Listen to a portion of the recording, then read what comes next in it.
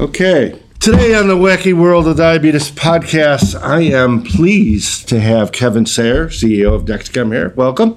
Thank you. I'm happy to be here.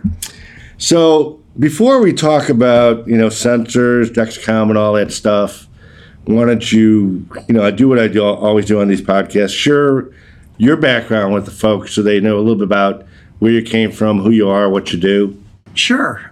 I started out post-college as a CPA, worked at the firm of Ernst & Whinney before I became Ernst & Young, and then even afterwards. I had many, as you would call them, wacky clients, companies that would grow really fast, crash and burn. Some would make it, some would get bought. And I did that for a long time. I knew I needed to get out of that business, but I never found the right opportunity. And one day, one of my bosses referred me to this company named MiniMed. He said, I think you might like this company. I met with them in the fall of actually 1993, and my instinct said, nah, it's not time, don't go there yet. And then several months later, they called me back and said, you really need to come. All the things you said we're doing wrong, you were right, so please come and join us. And it was the only phone call I took that day at work, and I said, I'm coming. I went home and told my wife, pack up, we're moving. And then went to work at MiniMed with Al Mann, where my first interview of a future employee was Terry Gregg. And he was going to be the head of quality, clinical, and regulatory. I didn't even know what any of those things were because I was living in my little finance bubble. And I met Terry, I interviewed him. I said, so tell me exactly what it is I'm interviewing you for. But what made sense to me about all that was the fact that devices could control a medical condition like diabetes better than people could. And just being around Al was pretty energizing too. So I got into diabetes then early, and then we had quite a ride there. Sold the business to Medtronic. It didn't quite work out with me and them, and that's fine. I don't think I could do the big company thing long term. Did a couple of other things that didn't work out very well. I did join the Dexcom board in 2007 when Terry came back. And then in 2000, and Terry's exactly 10 years older than me. So in 2010, my company before Dexcom was wrapping up, and the board said, Terry, you're going to want to retire someday. Kevin's available. We need to do this now. And I looked around the room. I said, well, I live in LA. Let me think about it. I thought about it for not very long, and we moved down here. So Dexcom did $40 million in revenues the year before I came, and $1.9 billion last year. It's been the ride of a lifetime. Well, I used to think that, Terry was just pulling people out of, the old MiniMed alumni to build Dexcom. So, we've known each other for a very long time, and we're so different as personalities. We very much play well together. And so it was the perfect spot for me to land. And the thing and there's actually even been articles written about that. As far as working with somebody, having Terry here, knowing if he was yelling at me, it was only because he wanted to be successful. It made it really easy. And I'm very serious when I say that. He'd come in and say, now I'm ruining the mic by pounding the table. That's okay. But I'd figure it out, and so having somebody that I'd known for so long, knowing full well that we were aligned, made it easy. And it was the best way to come and be a CEO for the first time, having somebody like that to work with. Now, did you ever envision where this would go? Obviously CGM is now becoming the standard for glucose monitoring. So when I was at MiniMed, I saw my first glucose sensor in 1994. And across the room, they put little wires in beakers that had paper on the bottom of them, 100, 150, and 250. And they had an old high school basketball scoreboard clock above them. And they put the wire in, and you'd watch the scoreboard on the beaker run up and get a number close. And I thought, sensors are done. This is going to work. This is awesome. But I always envisioned in those early days that it'd be part of this combined system and this pump, and we'd have the artificial pancreas or automated insulin delivery. And I thought it would all naturally fit into there. I didn't really think about, in my early days, replacing finger sticks when I was back at MiniMed. But as I came here and we started looking at this, it becomes pretty obvious when you talk to a patient that there's no need to stick your finger if you can deliver this data. In fact, replacing finger sticks became the battle cry. It made us all go faster and think more. I didn't necessarily envision we get to this size. Most medical device companies go through this journey and somebody buys them at some dollar value in sales. We sold MiniMed at $400 million in revenue. So you assume that somebody at some point in time is going to take it because they have a big infrastructure that you don't, or what have you. And I never came to work that way. I've never run a business that way, but that's usually how the book is written. And that just never materialized here, so we just keep going. and so I would tell you that vision started changing when we launched G4 here more than anything else. When we launched G4 and we realized that we could make something reliable enough that people could actually make decisions on it, it's like, you know what, we really can take this bigger. So I would say now the biggest boundaries we have, or the barriers we have, are ones we create. No, the business has changed a lot. Here we are. We live in a world where everybody's got a smartphone. Yep. And I want you to explain to people, because I think this is one of the most misunderstood aspects of the whole sensor business, because there's so many sensor wannabes, about what you have to go through, not only building a manufacturing facility, but dealing with Apple and iOS and Android, keeping up with their changes. Explain how that's changed the dynamic. Let me start with the manufacturing just for a little bit first, because when I started here, I went and toured the manufacturing plant and saw all these people doing all these manual things, putting these things together. And there was like one of our employees who literally tweaked the knobs on the compounds that were dipping to make the sensors. And if he tweaked the knobs wrong for a day, it didn't work. And we could manufacture 3,000 sensors a day, and that was plenty. And life was good. But there was great variability in the product. You can make 10,000 really good sensors and get them approved for a study. You can probably make 100,000. But turning those processes into making millions is really hard. And it required a lot of different mindset changes here at our company as we've evolved. Now we're so deep into these markets with all this technology that the people who buy this product, they just expect it to work. Whereas when we started, David, you were one of the early users. Okay, it's off today. I'll put another one on. I'm good. Well, if I read about this in People magazine and I bought it because I read an article in People magazine, I can't accept the fact that it doesn't work, and I'm going to call and yell at somebody and not really understanding or accepting the technology. So the scale is critical and the cost is critical. But all of the Bluetooth stuff and everything, it is very complicated. And we were the first medical device ever to foray into the phone. And we thought we had it figured out. And then we launched our G5 system, and while it's compatible with all the iPhones sitting in the bench, the fact that Junior dropped his iPhone 15 times isn't our fault, but it becomes our fault because no one ever believes the problem is the phone. The problem is always Dexcom. And then you'll get versions of Android or iOS pre-release, and we'll configure it to that. But we're not close to anybody's most important customer. Well, some of the features we plan for in the pre-release get changed before the release, and then things don't work right. And there have actually been changes implemented in post-iOS launches that we called them up and said, you got to change this.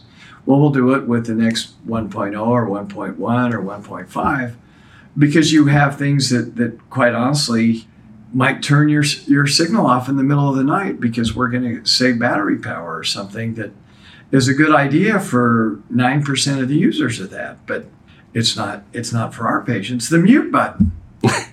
God forbid the mute button. I mean, we've got to override the mute button for alarms. Well, people didn't want the mute button. The FDA said, you got to override the mute button. We're getting letters.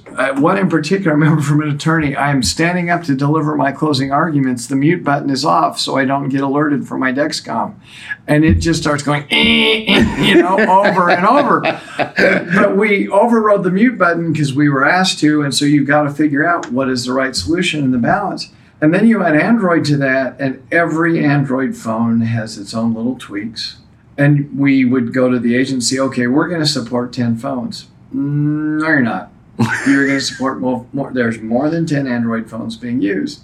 And the mute feature on Android is vastly different than the mute feature on Apple. And you just, over and over again, there's just new things that happen. I was in the Philippines. I laugh a bit about this. You know, we have tech support in the Philippines. I was in the Manila office. I was trying to be a good supporting CEO.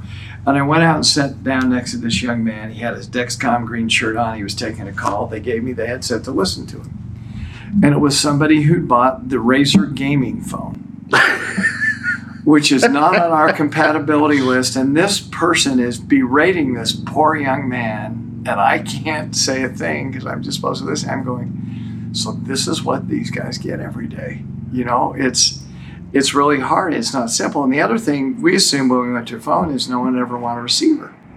That's not at all the case. I was hoping to get rid of the receiver and not have to support it anymore. But there is a large percentage of Dexcom patients who don't want this thing bugging them on their phone. And if it doesn't bug them on their phone, then they don't have to share their data with somebody who's going to bug them. And that even makes them more happy. And so, yeah, once you become a consumer product, you're held to the standard of the phone. Well, let's talk about it, because you guys have this, you know, listen, you're aware of what people say. You know, Apple wants to be in the business, yet you have a pretty good relationship with Apple. We do. Can you kind of clarify for everybody, like, Apple's a partner? Are they a competitor? What? I would say they are they're not really a competitor because they're not measuring glucose yet. I would say they are trying to figure out how all this fits in with their vision of health. Their vision of healthcare is it resides on your wrist. And that watch becomes a healthcare tool that integrates with your phone, that can measure all kinds of things and sense your healthcare and where you're going. And then everybody's on an Apple Watch and all that stuff goes on. And I think they would love to measure glucose. But they help us with engineering things. Our engineers call them up.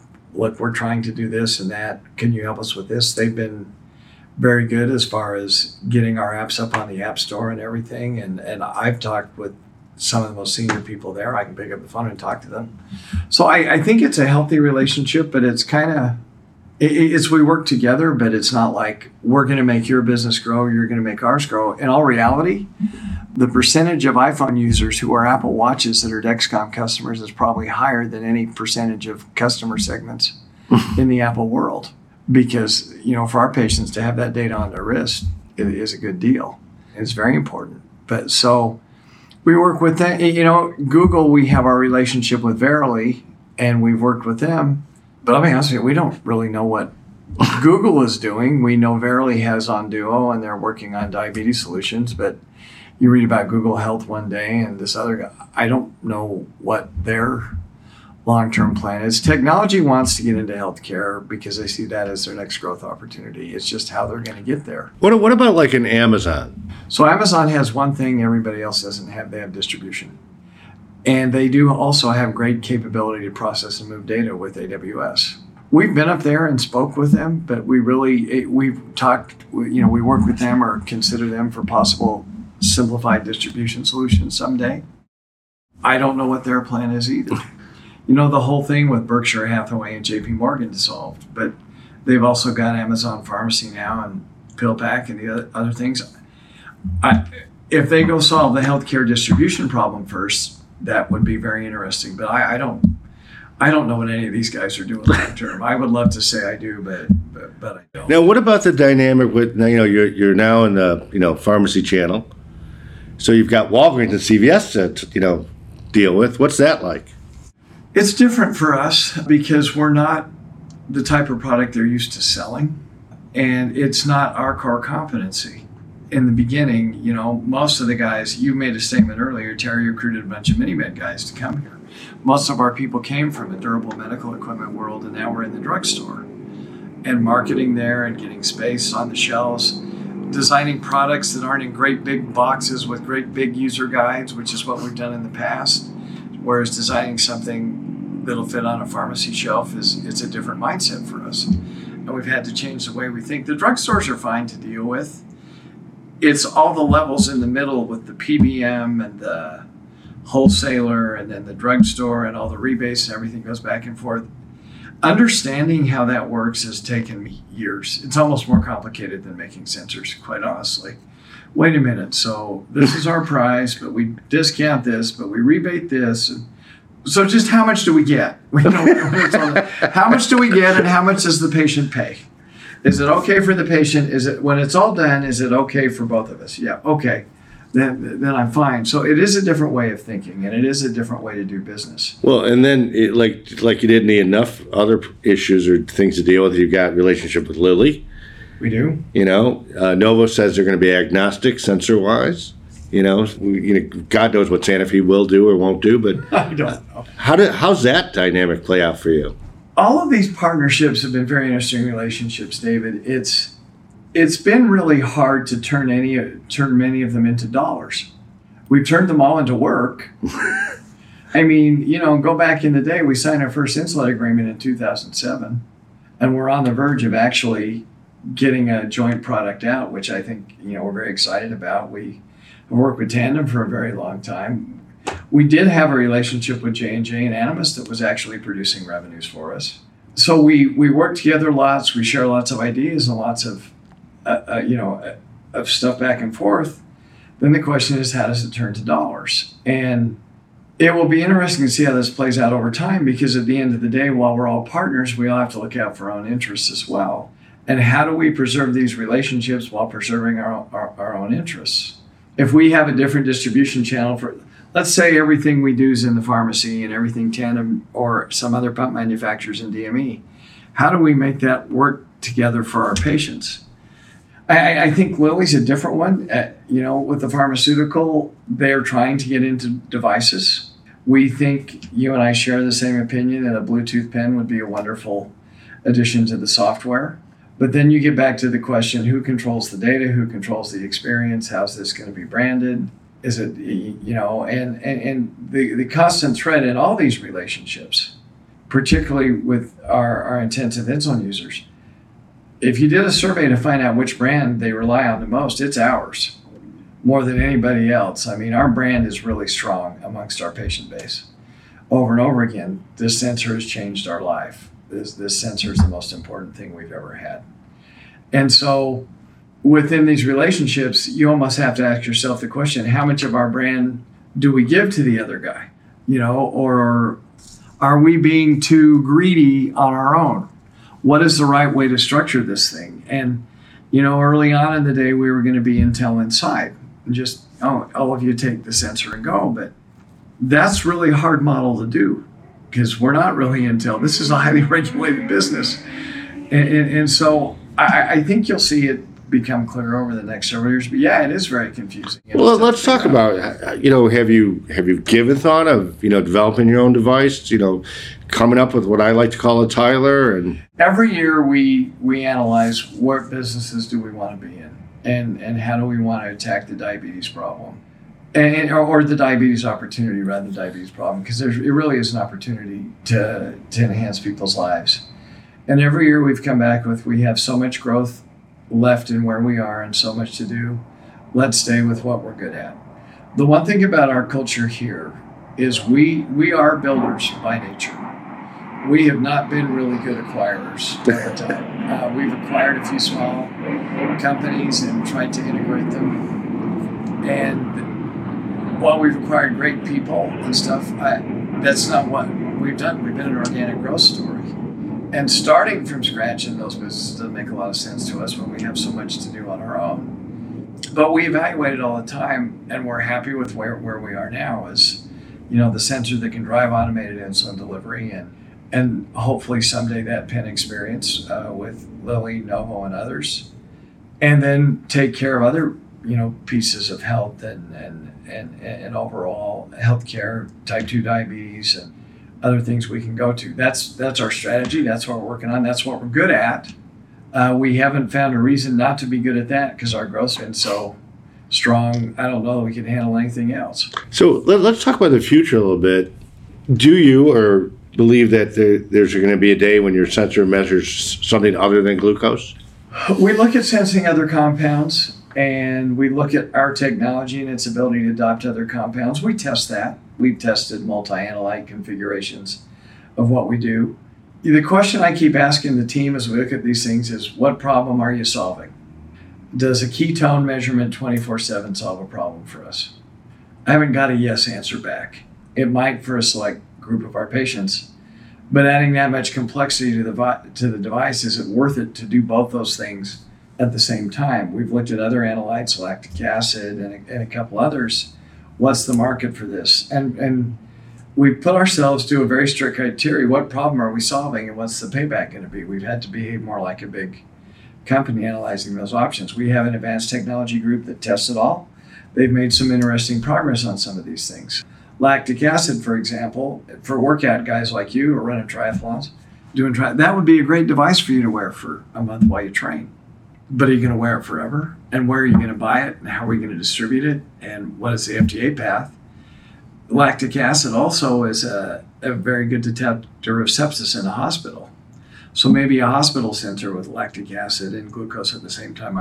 So we look at those types of opportunities. We have not really picked some to really commercialize and go after. They're all in the early phases. I think most important to us is this glucose business will remain the cornerstone or the franchise around which we build everything else. And then we'll see where it goes from there. I think there are a number of software and analytics experiences off of glucose that are more important to our business than measuring a bunch of other things. You know, I've had this vision forever, and we're not there yet.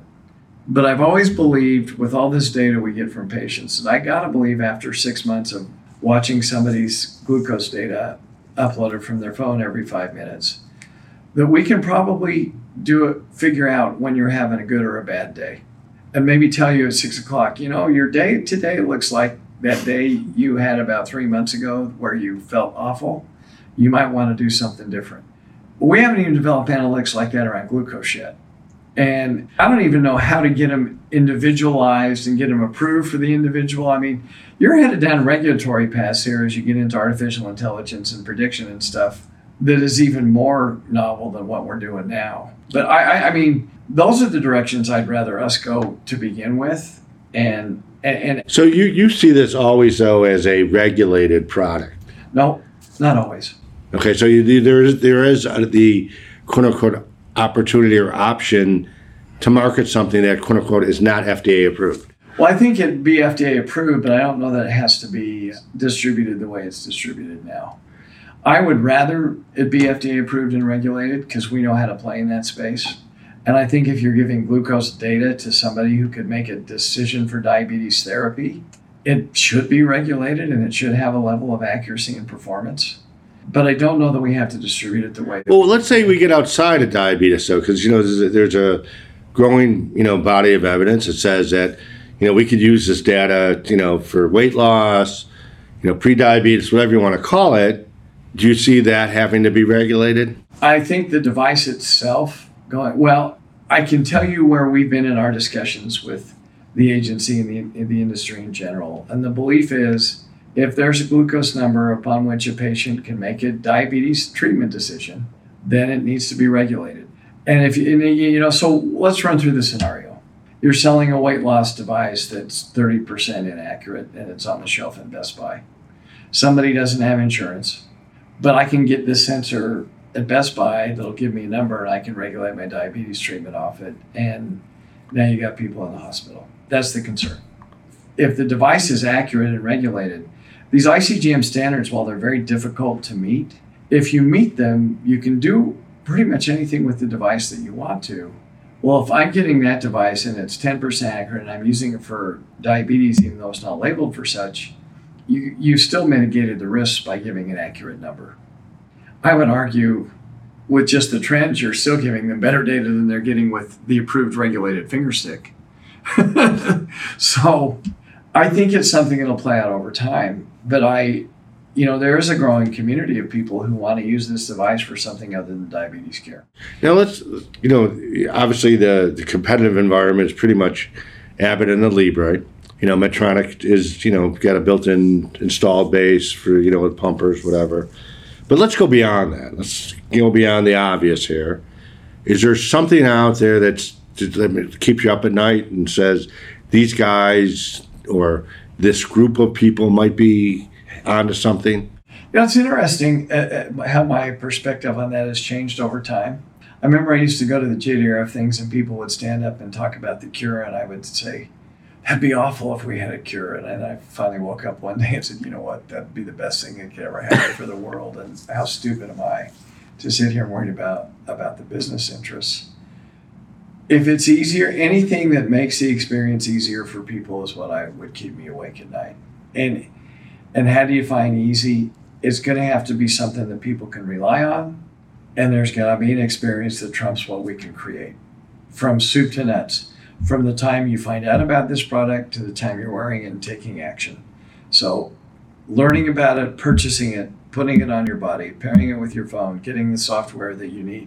If somebody could do all those things better than us, that would worry me. Then you look at the sensor technologies that are out there. There's people talk about non-invasive, David. You've talked about it in your articles. If somebody could do a non-invasive sensor, but it's as big as your phone and you've got to move it around your body every day, that's not non-invasive. Non-invasive to me means it invades my personal space. C8 metasensors. I was at a meeting in San Francisco many years ago.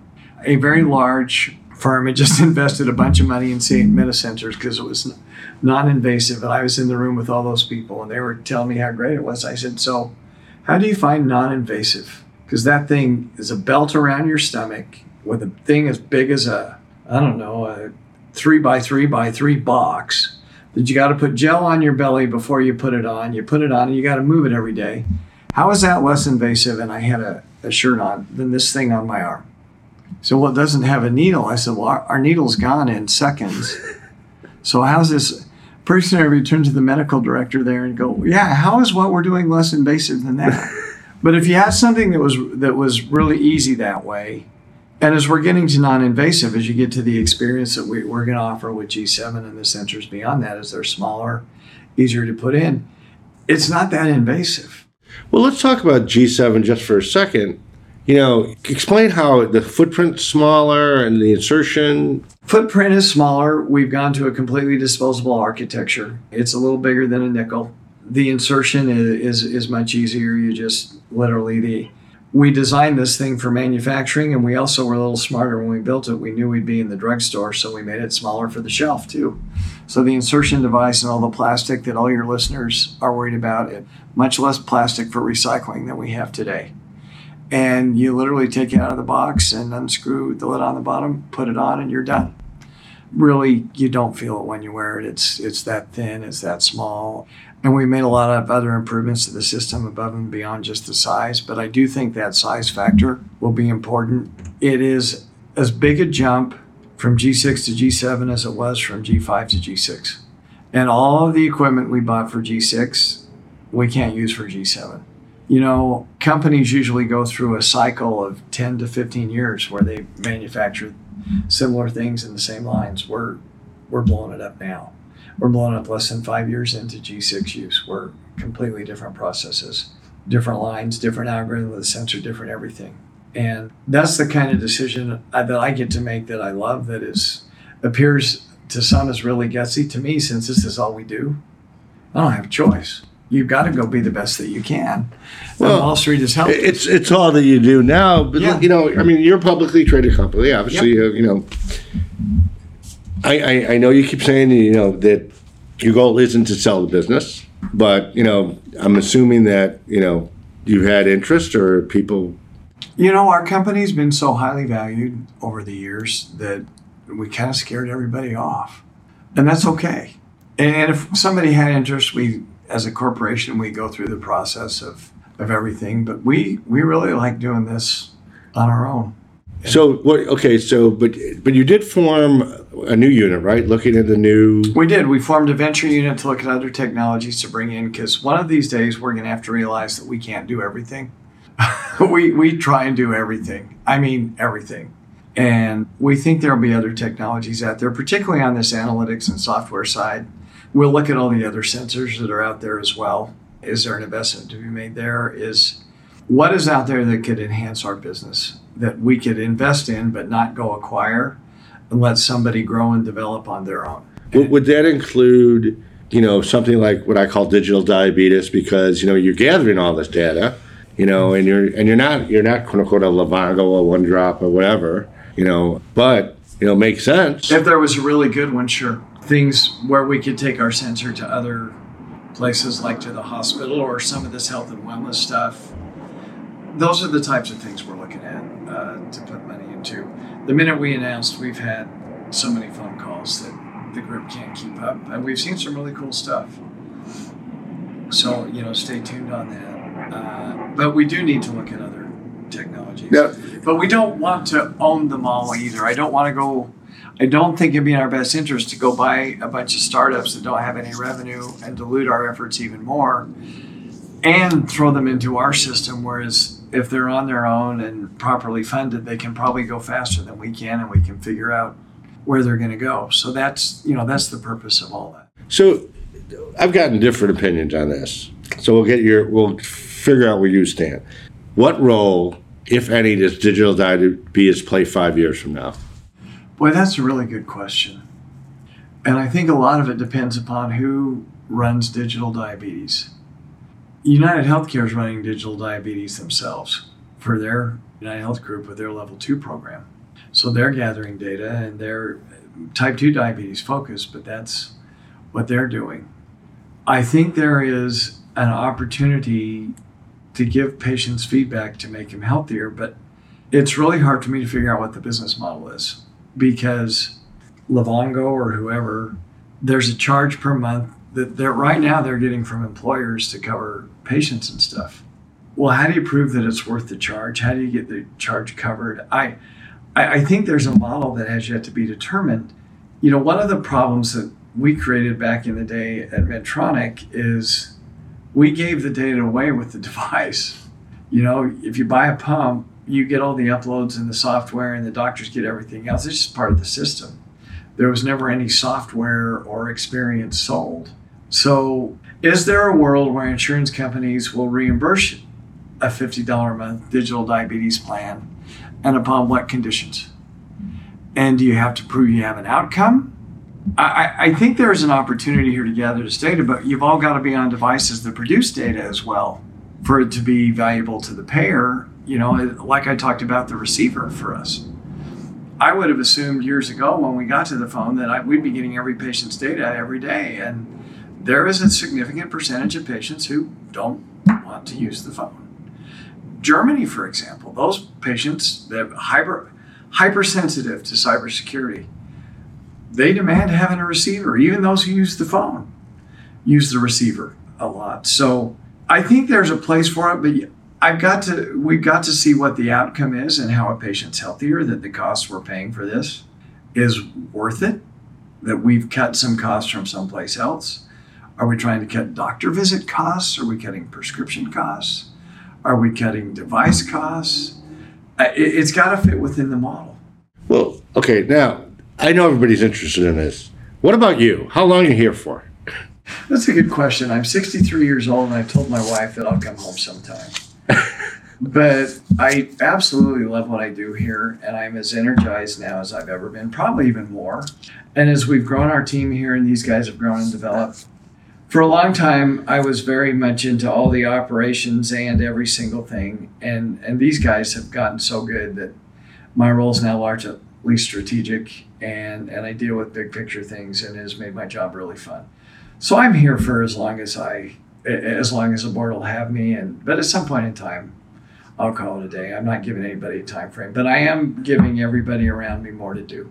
And more of the things that I used to do in the past, because I need to grow and develop them. Whether they do this here at Dexcom or not, I think being a good leader, one of the things you have to do is grow those around you. And so, it's like the venture unit we just created, and Steve is over there. That's an opportunity that will be really good for him, because he'll learn a different world and a different skill set, and he'll, I believe, contribute a lot to Dexcom in doing that. And you look at, the other people within the organization. We're trying to give everybody more and different opportunities. But I love what I'm doing. I'd like to be associated with this place forever. But there may come a day when I just wake up and say it's done. And I have to plan for that, whether I'm leaving anyway. That's part of being a good leader, and having the chairman hat and the CEO hat has made me look at all this stuff a little different. As chairman, I said, I got to have a plan if I get hit by a bus. Where I was just CEO, I didn't really care. So we're trying to build up our team. We got some really good people here, and I would hope the leadership can come from within. But we'll also, like any diligent company over time, it depends on when and how and who's here. But I plan on doing this for a while. To wrap up a little bit, if you had a message, because we've been around the block. You and I have known each other for a long time. And we've seen a lot of crazy stuff over the years. And there's a lot of startups, a lot of younger executives who are, starting to get into this. If you had a message for them, what would it be? What problem are you solving? People look at our business and say, look at Dexcom's valuation. I am going to go make another sensor. And if I were going to go do that, I would ask myself the question, okay, well, what am I going to do better than they do? Because you have to do something better. And you've made this argument, and I've made it before, and literally this is one of the things we've come to understand here more than ever. This isn't going to be something with just a few thousand patients now and a few million sensors. You're going to have to be able to go very, very big. And I think these things are going to replace finger sticks over time. I think we can create a cost structure along with our competitors. We're all racing to that, to whereby there really won't be a reason to stick your finger anymore in most countries. And so what problem are you going to solve if you're going to go after that in our space and make sure you understand it? And that's what I ask my guys all the time when they bring an idea in. Okay, let's just start. Are we solving today? And if we can't answer that question, let's just not talk about it anymore. And they're getting really tired of me saying that, but I think it is a really good place to start, because if this were easy, there'd be a ton of us out here. I was asked in an interview many years ago when I first started here by a Wall Street Journal reporter, what's your goal at Dexcom? And I said, to be one of the three.